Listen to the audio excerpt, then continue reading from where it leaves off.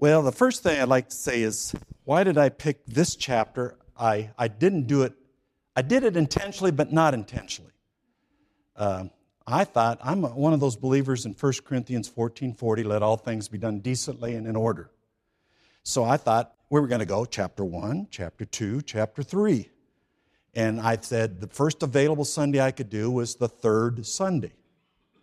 So I thought it would be this one. Then I thought, wow, I bit off a little more than I could chew.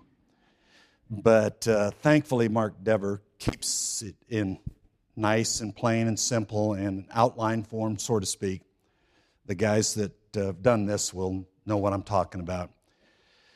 But right after I picked that and I said, okay, I'm locked in for biblical understanding of conversion and evangelism, two different incidents happened to me that I can testify.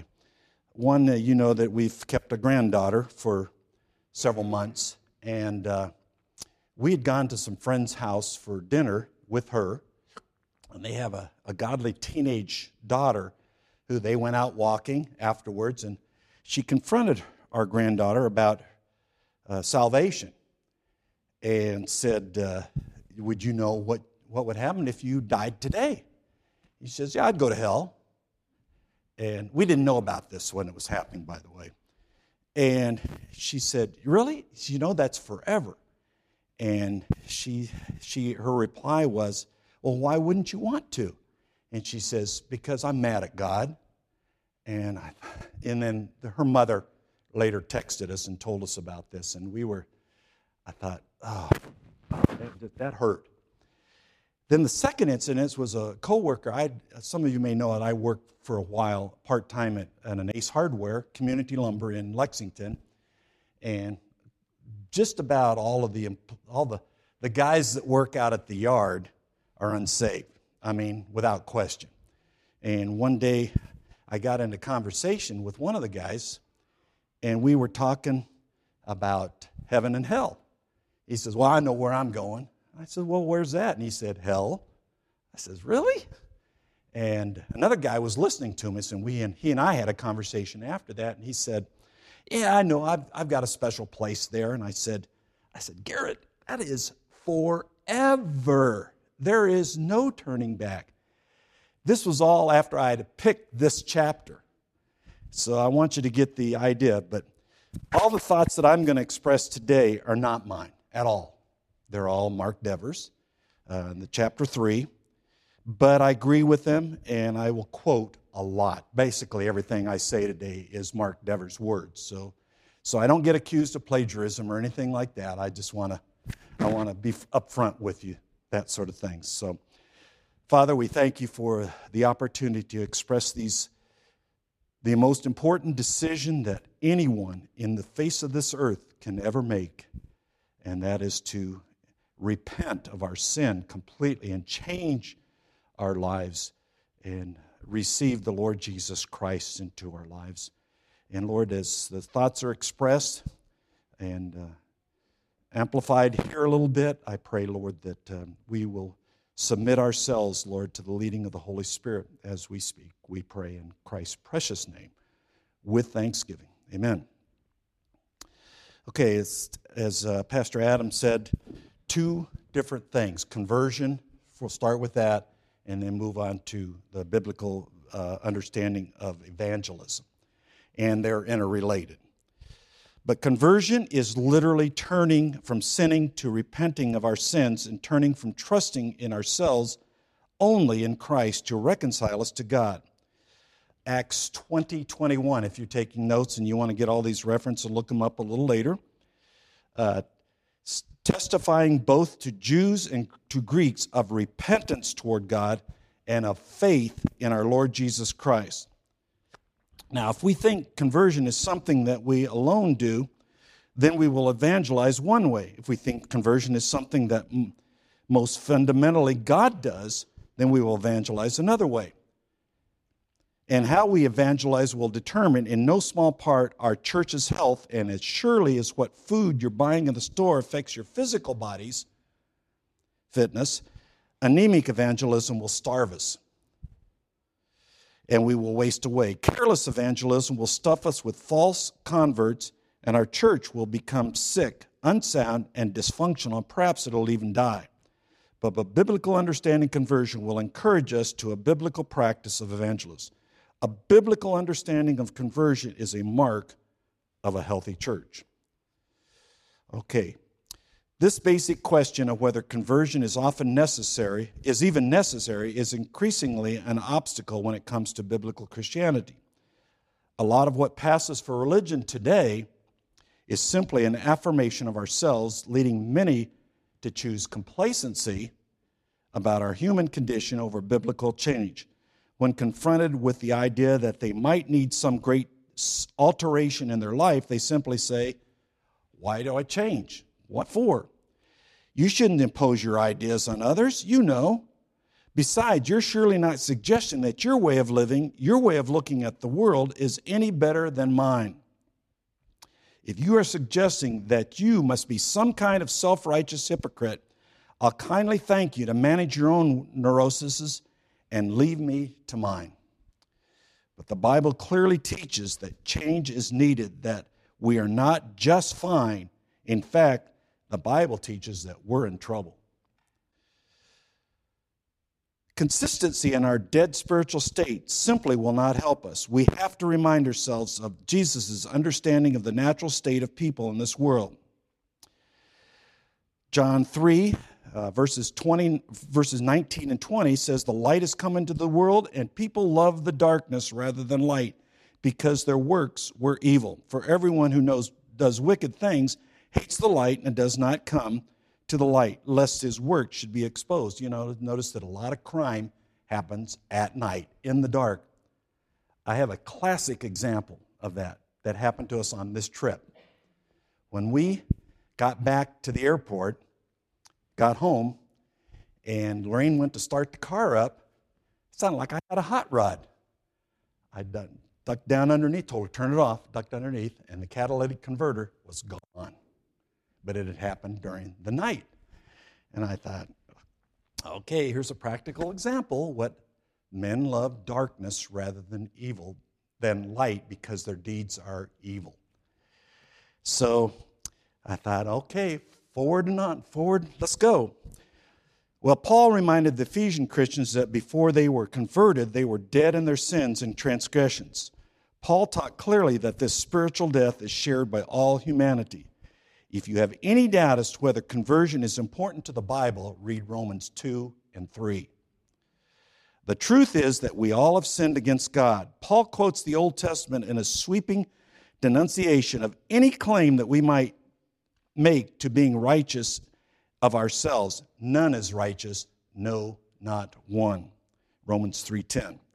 The Bible teaches that we are totally depraved, not in the sense that we are as bad as we can be, but the sense that every part of our being has been touched by rebellion against God.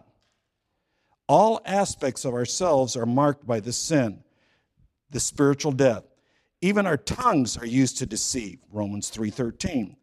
And then Paul concludes that by the works of the law, no human being will be justified in God's sight. And that's Romans 3:20.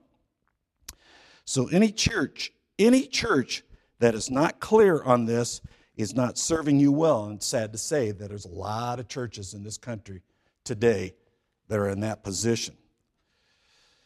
The Bible gives us radical images to show us the state of our human nature. It says that we are in debt, enslaved, bankrupt, and even dead. This is our condition. We are in a disastrous situation. Clearly, a change is needed, a change that only Jesus can bring. Consider these two truths.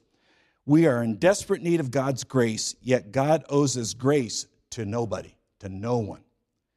That's the very nature of grace. It is not something owed. What God owes us is justice for our sins, and that justice is what Jesus has taken as a substitute for all who will believe with the finished work at the cross. So when Jesus calls us through His Spirit, we turn from our sins to faith in Him. And then, when God's Spirit begins powerfully to call us to turn from our sins, we experience a great sense of conviction. We begin to sense something of the seriousness of sin.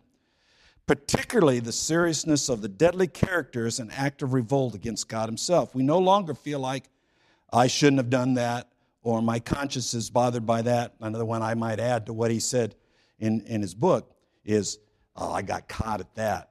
And then we get overwhelmed with our conscience and so on and so forth. Rather, we begin to see what our sins reveal about our lack of trust in God, our lack of prioritizing what God prioritizes, and our lack of caring about what God cares about. We begin to see the ugly nature of sin.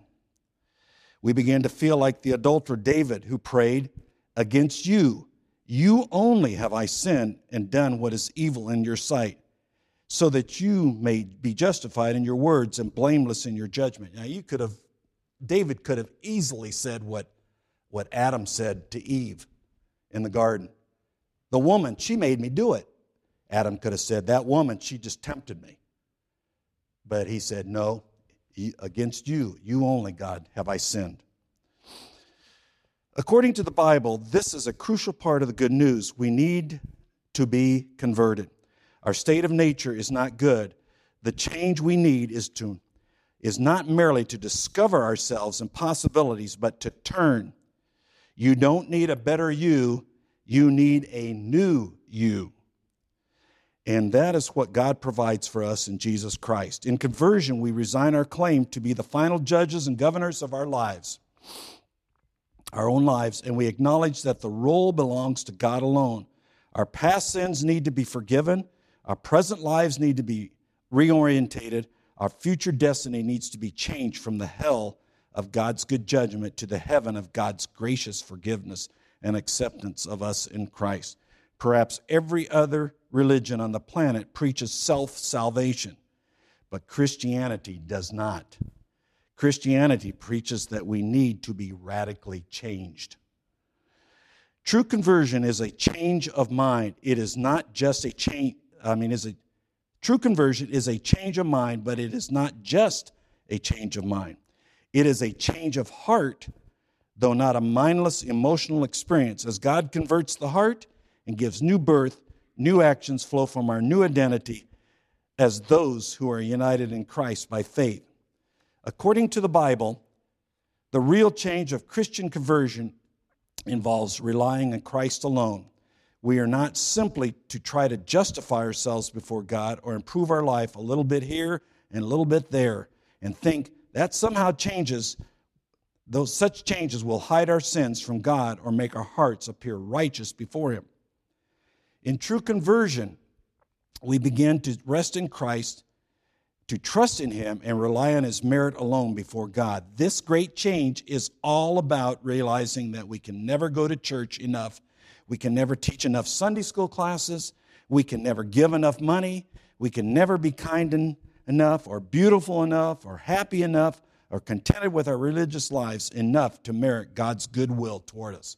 Nothing. Right? Nothing. We must realize that because of our sin, we are truly desperate before God. Our only hope comes in understanding that God has taken on flesh in Christ, that Christ lived a perfect life and died on the cross in the place of all those who would ever turn and trust in Him, and that He rose in victory over our sins and now offers to pour out His Holy Spirit into our hearts. Beginning to have this reliance upon God and trusting in Him alone is the nature of the great change that takes place in conversion. We must repent of our sins and trust in Christ, and we can do that only by the power of God's Spirit, who takes the words we read and hear and uses them to create life and faith in our previously dark and dead souls. We need God to give us life. We need God to give us new hearts.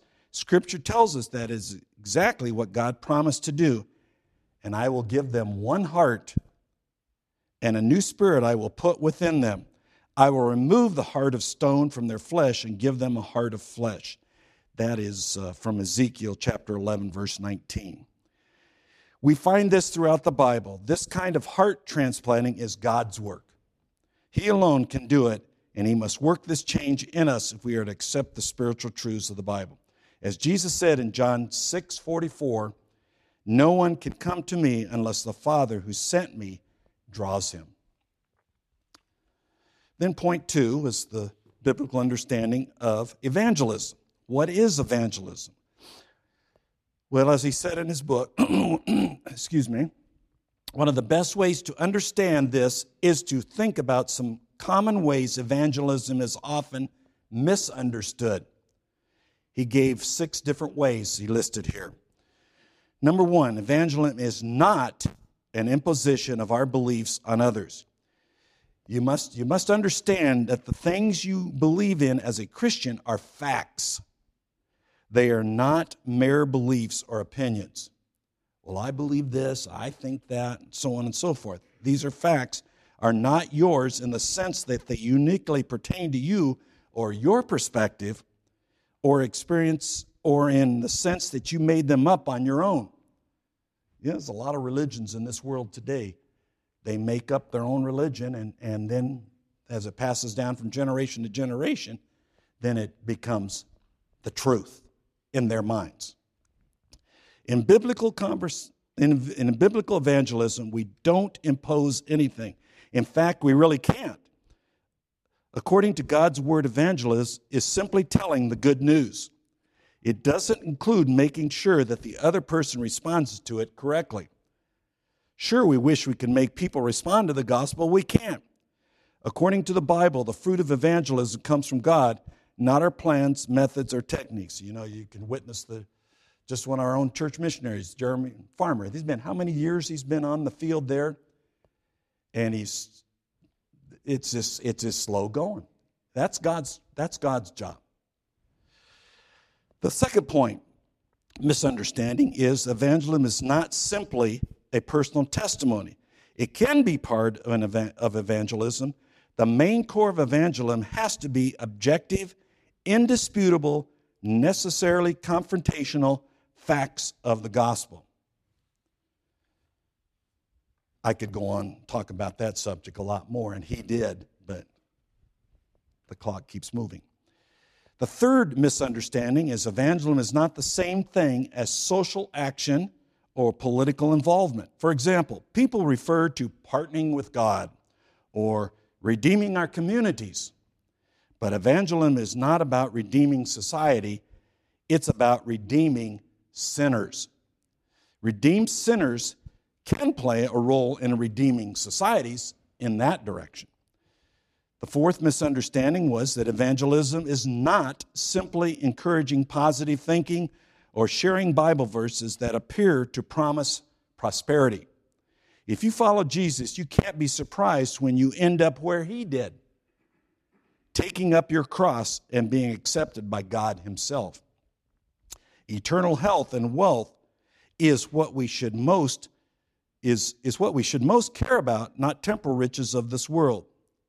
So think of eternity's values rather than earthly values. The fifth misunderstanding is evangelism is not the same as apologetics. Apologetics respond to the agenda others set. Evangelism follows the agenda that Christ has set, giving out news about him. Evangelism is a positive act of telling the good news about Jesus Christ and the way of salvation through him. And the sixth misunderstanding is that evangelism is not to be confused with the results of evangelism. Finally, one of the most common dangerous mistakes to confuse the results of evangelism with evangelism itself. This may be most subtle of the misunderstandings. Many Christians and churches focus on rapid growth, but rapid growth is not necessarily good growth or even real growth. In fact, rapid growth can be cancerous. I don't know about you, but many times I get into conversation with people, "Oh, what church are you going to?" And I say, "Well, how many people are going there?" And it's like, are we there for that reason? What numbers do you have? That sort of thing. And so that can, as Mark Dever called it, that can be cancerous. Well, then why should we evangelize? This is the second point. When you understand that evangelism isn't converting people, but that it is telling them the wonderful truth about God, the great news about Jesus Christ, then obedience to the call to evangelism becomes certain and joyful. And I want to emphasize that word. I hope I do that several times. Understanding this increases evangelism. because we stop viewing it as a burden and instead see it as a joyful privilege. Christians love hearing the gospel. It builds us up and encourages us, and we love telling it. It is beautiful to be able to tell somebody else such good news, isn't it? To prove that Mark Dever, he lives by what he preaches. One of his books that I've read, that he tries to implement in every message, sermon, whatever you want to call it, some player, the need for salvation, that need for repentance. And I was sitting there, so I thought, I'm going to give this the old effort. And he was talking about the great, man, he implemented it very beautifully last Sunday morning. And I thought, aha, check that one off for sure. Every Christian is commanded to love God and love our neighbor. How could we better love God than to share these amazing truths about His justice being met and His love being extended to the gospel? And how we can better love others than to invite them to know God's forgiving and reconciling love. What is best can be hard and awkward. This is a matter of obedience as Christians. So we glorify God when we evangelize, even if we don't see immediate results.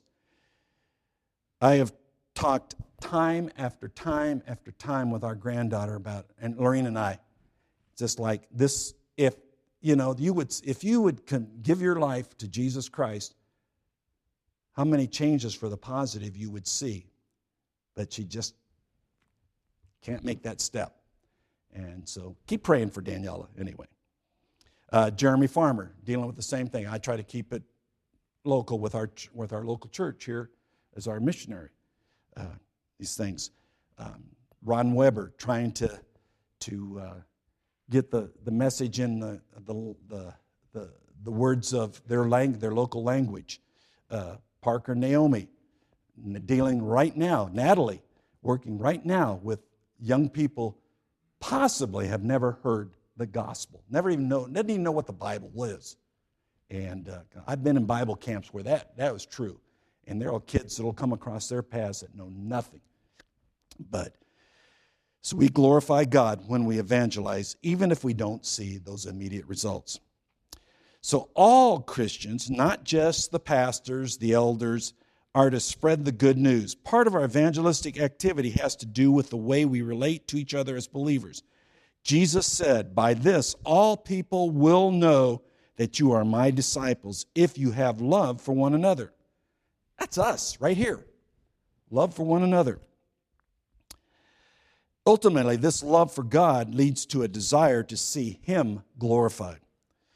The call to evangelism is a call to turn our lives outward, to stop focusing on ourselves and our needs, and to start focusing on God and the world He has made. This includes loving people who are made in God's image and yet are at enmity with Him. A lot of people you rub shoulders with at work or whatever are those kind of people. We bring God's glory when we tell the great thing He has done in Christ for these creatures made in His image. Sometimes, however, if we're honest, the main reason we don't evangelize is because we can all say a little bit on this in each of our own minds and hearts. If we're honest, the main reason we don't evangelize is because we are not exactly sure how to do it, which leads right into the next point. How should we evangelize? We evangelize by preaching the word, by spreading the message, by telling the good news. It can be done publicly, through social media, TV, or through public meetings. And we can spread it privately, too, through personal conversations.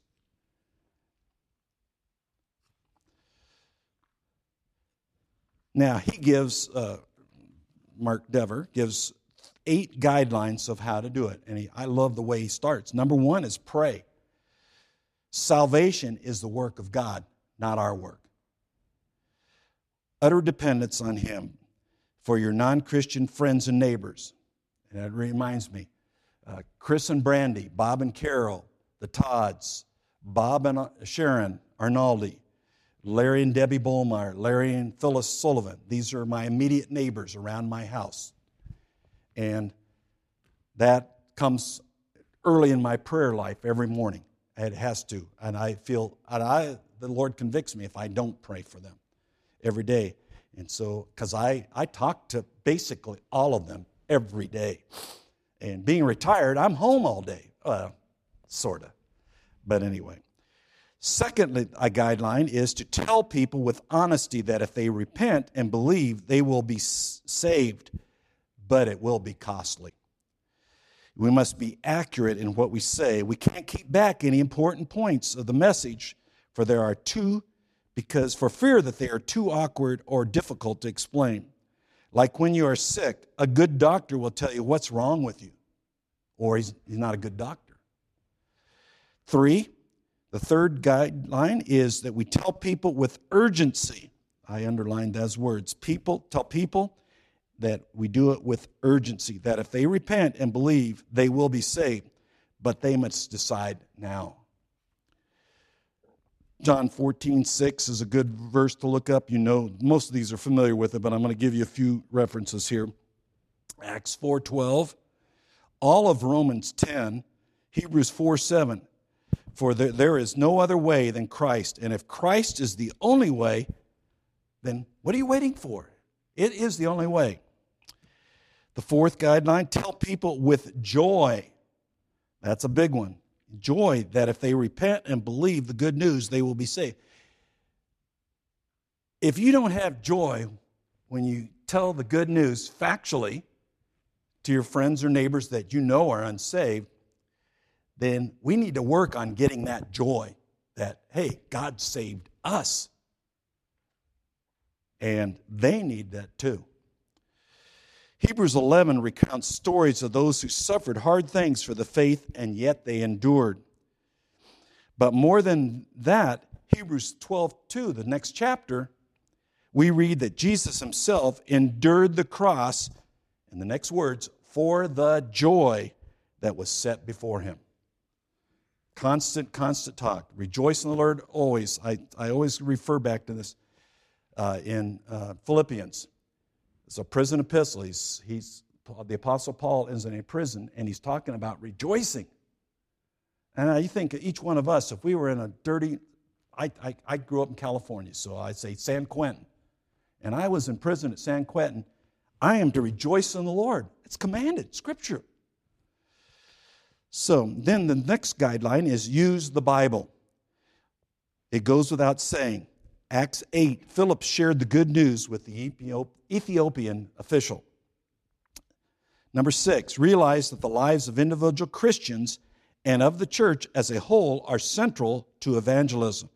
Our lives individually and as a congregation should give credibility to the gospel we proclaim. We can refer back to a little bit ago where I talked about we need to love one another. That's a command from the Lord. If we demonstrate that, then that's going to give a lot more credibility to those we are witnessing to. When a group of people representing different life stages, just in our small group here, different ethnicities, different backgrounds, and demographic differences come together to worship the same God, this action carries a weight and significance that none of us can muster on our own. I was just, I'm really glad to be home. I enjoyed the service at Capitol Hill last week, but during the service, even during the message, I was thinking back, what are they doing at GBC right now? And it was like, okay, when we drove in today with our hot rod and came into here, I thought, it's good to be home and enjoy this, because I see a lot of this things. I hope I'm not just preaching to the choir, but I think I am to an extent. So anyway, none of us can muster that on our own. It's with God's love that we can love one another. Some verses to look up. Matthew 5:16, 1 Peter 2:12, John 13, verses 34 and 35. Live a life of committed love to the other members of your local church as a fundamental part of your own sanctification and of your evangelistic ministry. Our individual lives alone are not sufficient witness. Our lives together as church communities are the confirming echo of our witness. The seventh guideline is build relationships with non-Christian. Now, I think our church does an outstanding job building relationships with one another, with Christians. But he's saying build it with non-Christians. All the guidelines above can apply to the situations in which you share the gospel. The person next to you in an elevator or on a bus or on a plane. But one category of evangelism includes those people whom you already know, friends or family who aren't Christians. It includes people whom you could get to know if you were to give a little time and forethought to going to the places where you might meet people who don't know Christ, intending to build relationships with them. One of the books, and it may be this book that we're taking all this from, in the somebody other than the author writes a little, what do they call it, prologue or something like, not a prologue, but some little statement in it. He said his relationship with Mark Dever was, he says, this man, he lives by what he preaches. He says, he always suggesting, let's go out to eat. But he always suggests the same, I think he talked about a Subway. He says it's not really a great Subway to begin with, but he says he has a feeling that when he goes in there, that there is somebody in that place that he has developed a relationship with, and he's going to stay after it with all the facts of the gospel and teach and telling them the good news. And so he goes along to witness him in action. All right, the eighth one, work together with other Christians to take the gospel to those who don't live around any Christians. Most of us, if we work in secular jobs, will probably run into people that don't have a single Christian friend outside of you. And this is what he's emphasizing there. This is an extension of the previous point where we started building relationship with non-Christians, but deliberately building relationships with non-Christians, but it takes our initiative to another level. We need to reckon with the fact that there are people who simply do not know any Christians. Since God's plan is that the whole world should know about this good news, and since he has committed the task of telling others into our hands, then we must send and we must go, the Great Commission, Matthew 28. Romans 10:14-15. Okay, then the last point that he had on evangelism was that evangelism is not marketing. I'm not going to say a whole lot on this because he devoted 2 to 3 pages completely on this. The word he used, most all of us have heard of the words, the sinner's prayer. He said that term has come under some criticism by, and this is a direct quote, of course, younger pastors and ministers as being merely a human tradition and not a biblical command. Now, I'm not going to argue the points, the pros and the cons on that, because I grew up using the sinner's prayer. But it's possibly a practice that generates false converts. I've been to crusades of different evangelists that I'm not sure that person got saved, but I think they got talked into it anyway. And so you can sometime get a chance to read the book, and see what he says on. So I'm going to conclude with this, that Christians should tell everyone the good news. We should all evangelize. We should do so with honesty, urgency, and that big 3-letter word, joy. I like to remember it from the Sunday school song, Jesus and others and you. What comes first? You're talking about Jesus. And it's talking to others. Then you think about yourself. Okay, joy, living a life that backs up our message and praying that the people we share with will be truly converted. All glory to God as people are saved and healthy churches are built up. And that's all I have to say.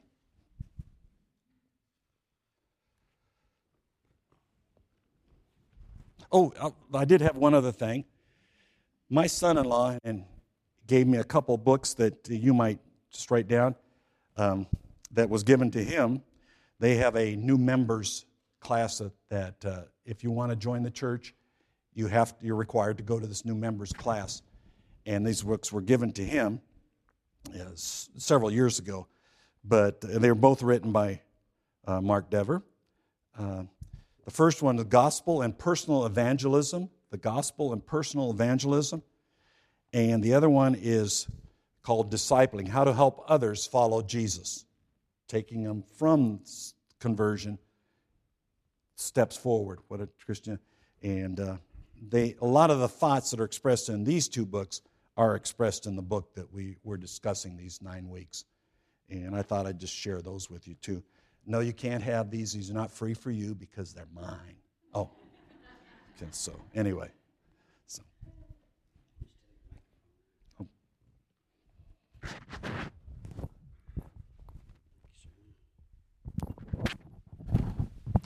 I have a copy of the Personal Evangelism book, a couple of those, so if you are looking to study up on one of these topics, let me know. I've got some books that I can give you, and then I've got a whole library you could borrow from, so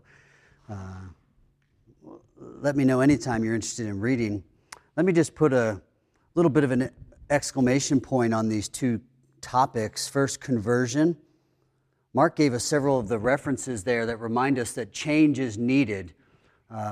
Conversion, though, isn't a word we use a lot in our language of salvation. We usually, we might talk about repentance and faith. We might talk about salvation.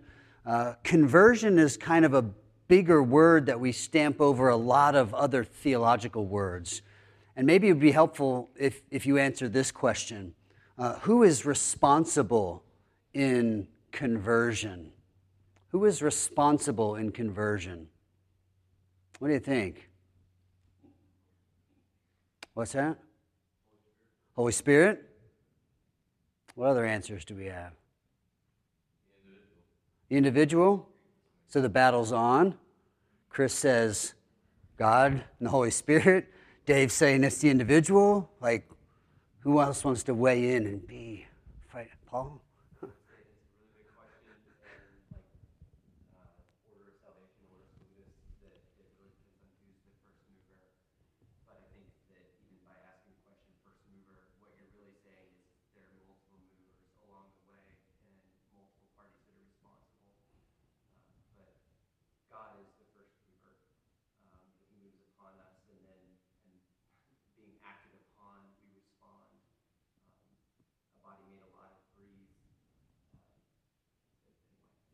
Good, Roy? I will answer for my lack of involvement, but I will not condemn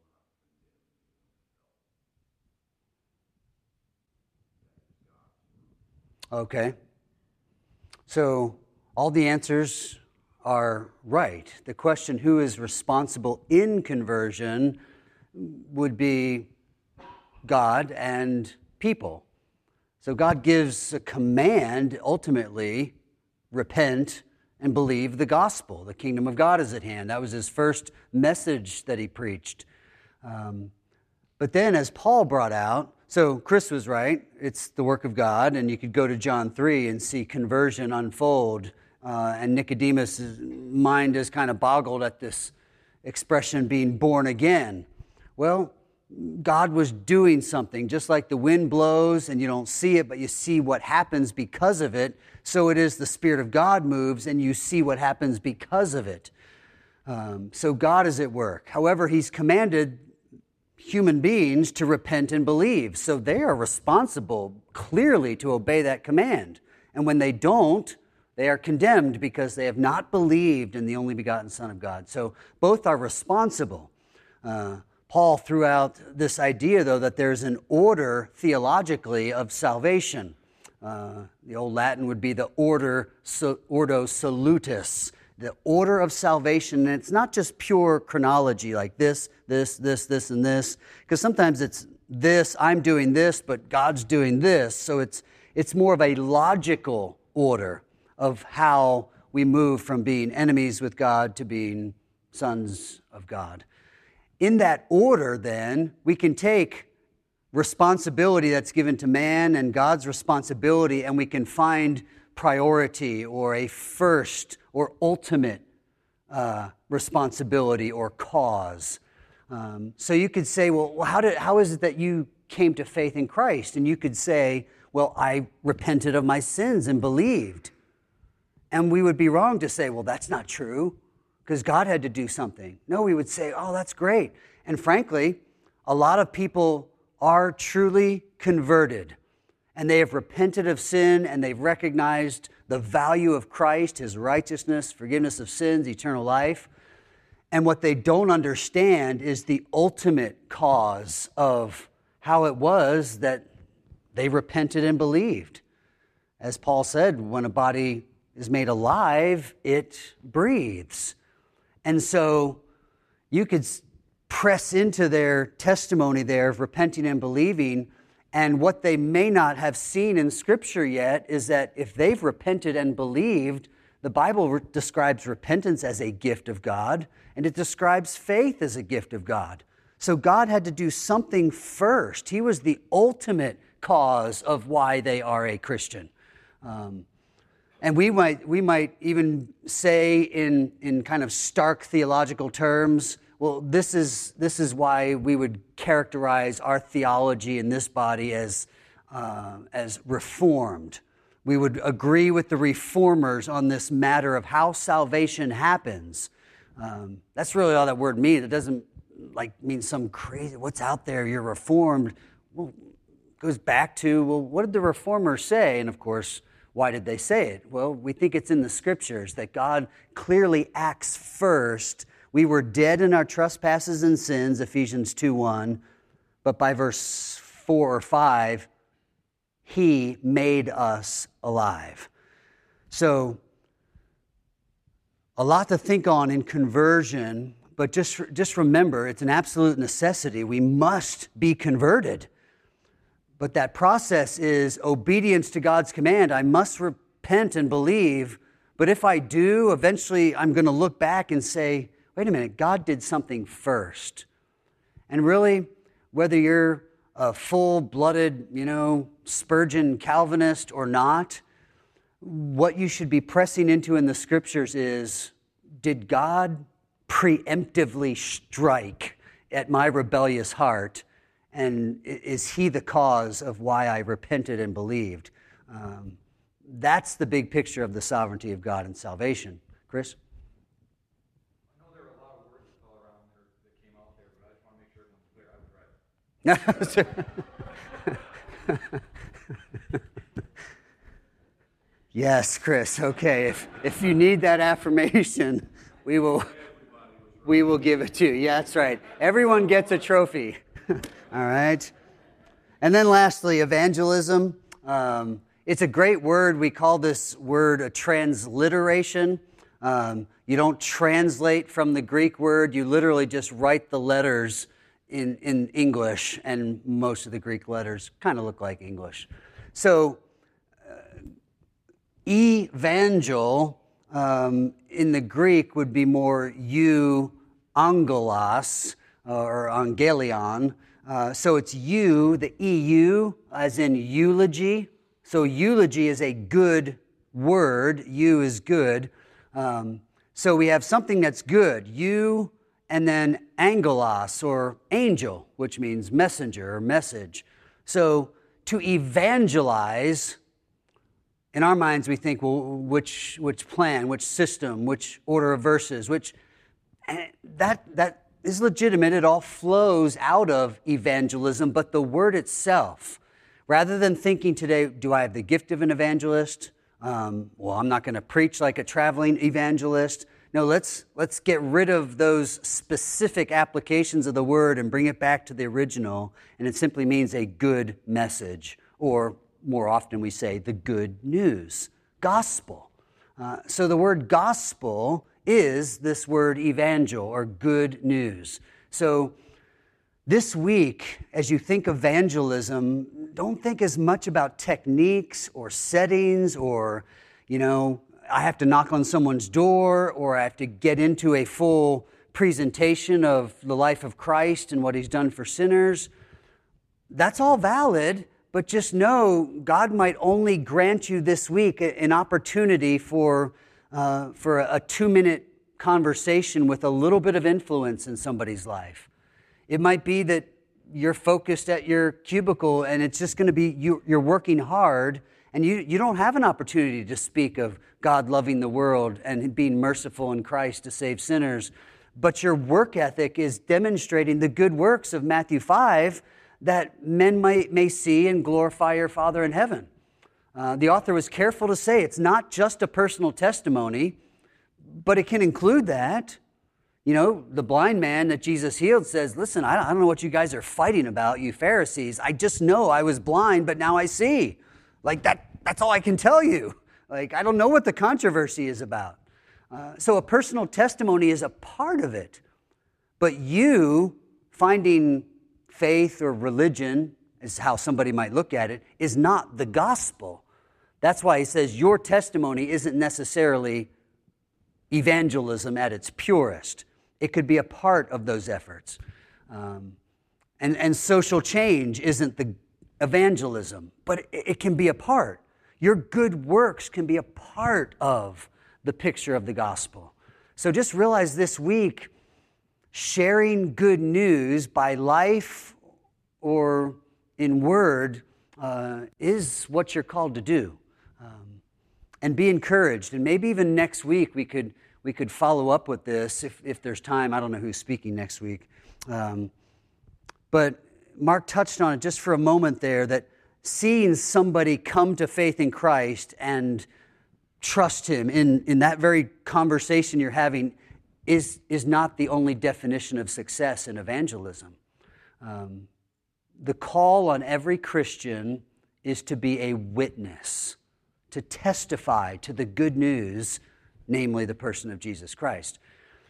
When you do that, whether it's rejected, whether you're Stephen and stoned for it, or, Spurgeon and seeing thousands come to faith in Christ, it doesn't matter. The results are God's responsibility. You are called to be a witness. And some of you have been a faithful witness in your workplace to unsafe family members, and you haven't seen them come to Christ. And the devil can whisper in your ear, see, what's the use? You're no good at this. You're a failure. They're never going to change. And the answer is you just keep taking the oath there of being a faithful witness in the box. You're called to testify to what God has done, and so you just keep sharing. It's good news. This is the good news. So share the good news in some way this week, and be ready to share that with the body. How God gave you the opportunity in some way to say some small thing to someone. Because that is success. You were a witness. You made Christ known, and now the Holy Spirit, as Chris reminded us, can do the work on somebody's heart and life. You're not the great Savior of sinners. Be careful if you grew up in a background that used the word soul winner a lot, because winning the soul became the end and not just a result that was in God's hands. You were supposed to go out and win souls. Well, you can't convert people. You can't make them believe. You can't do that with your own children, you've probably learned. And so God has to do that. But even with our children, we're called to be the witness, to bring them up in the nurture and admonition of the Lord. As a parent, you would save them if you could save them, but you can't. And as we grow in our love for others, we would long to have some kind of persuasive power to see people converted, but we can't. We live by faith that God says, you be faithful as a witness, and God will take care of the rest. But that being faithful as a witness, I think every one of us in this room would know can be a challenge. So we need to hear this, and especially as our world looks like it's just collapsing around us morally, all the more let your light so shine before men that they may see your good works and glorify your Father who is in heaven. And so, Lord, take these thoughts ultimately from your word, from an experienced, seasoned pastor back east there, from our brother here in our midst, Mark, and all these thoughts, and just remind us that we have tasted the goodness of God and salvation from sin, and it is good news to us. So make us ready to share it, to share with eager defense of the hope that is in us. Give us opportunities this week and open our eyes to those opportunities. Walks in the neighborhood, casual conversations in the workplace, spontaneous talk with strangers in the stores we shop in, whatever it may be. Remind us that the people around us are in desperate need of the good news that we have come to know and love. Thank you for your mercy to us in Christ. We praise you through him and for him, even as we pray in his name. Amen.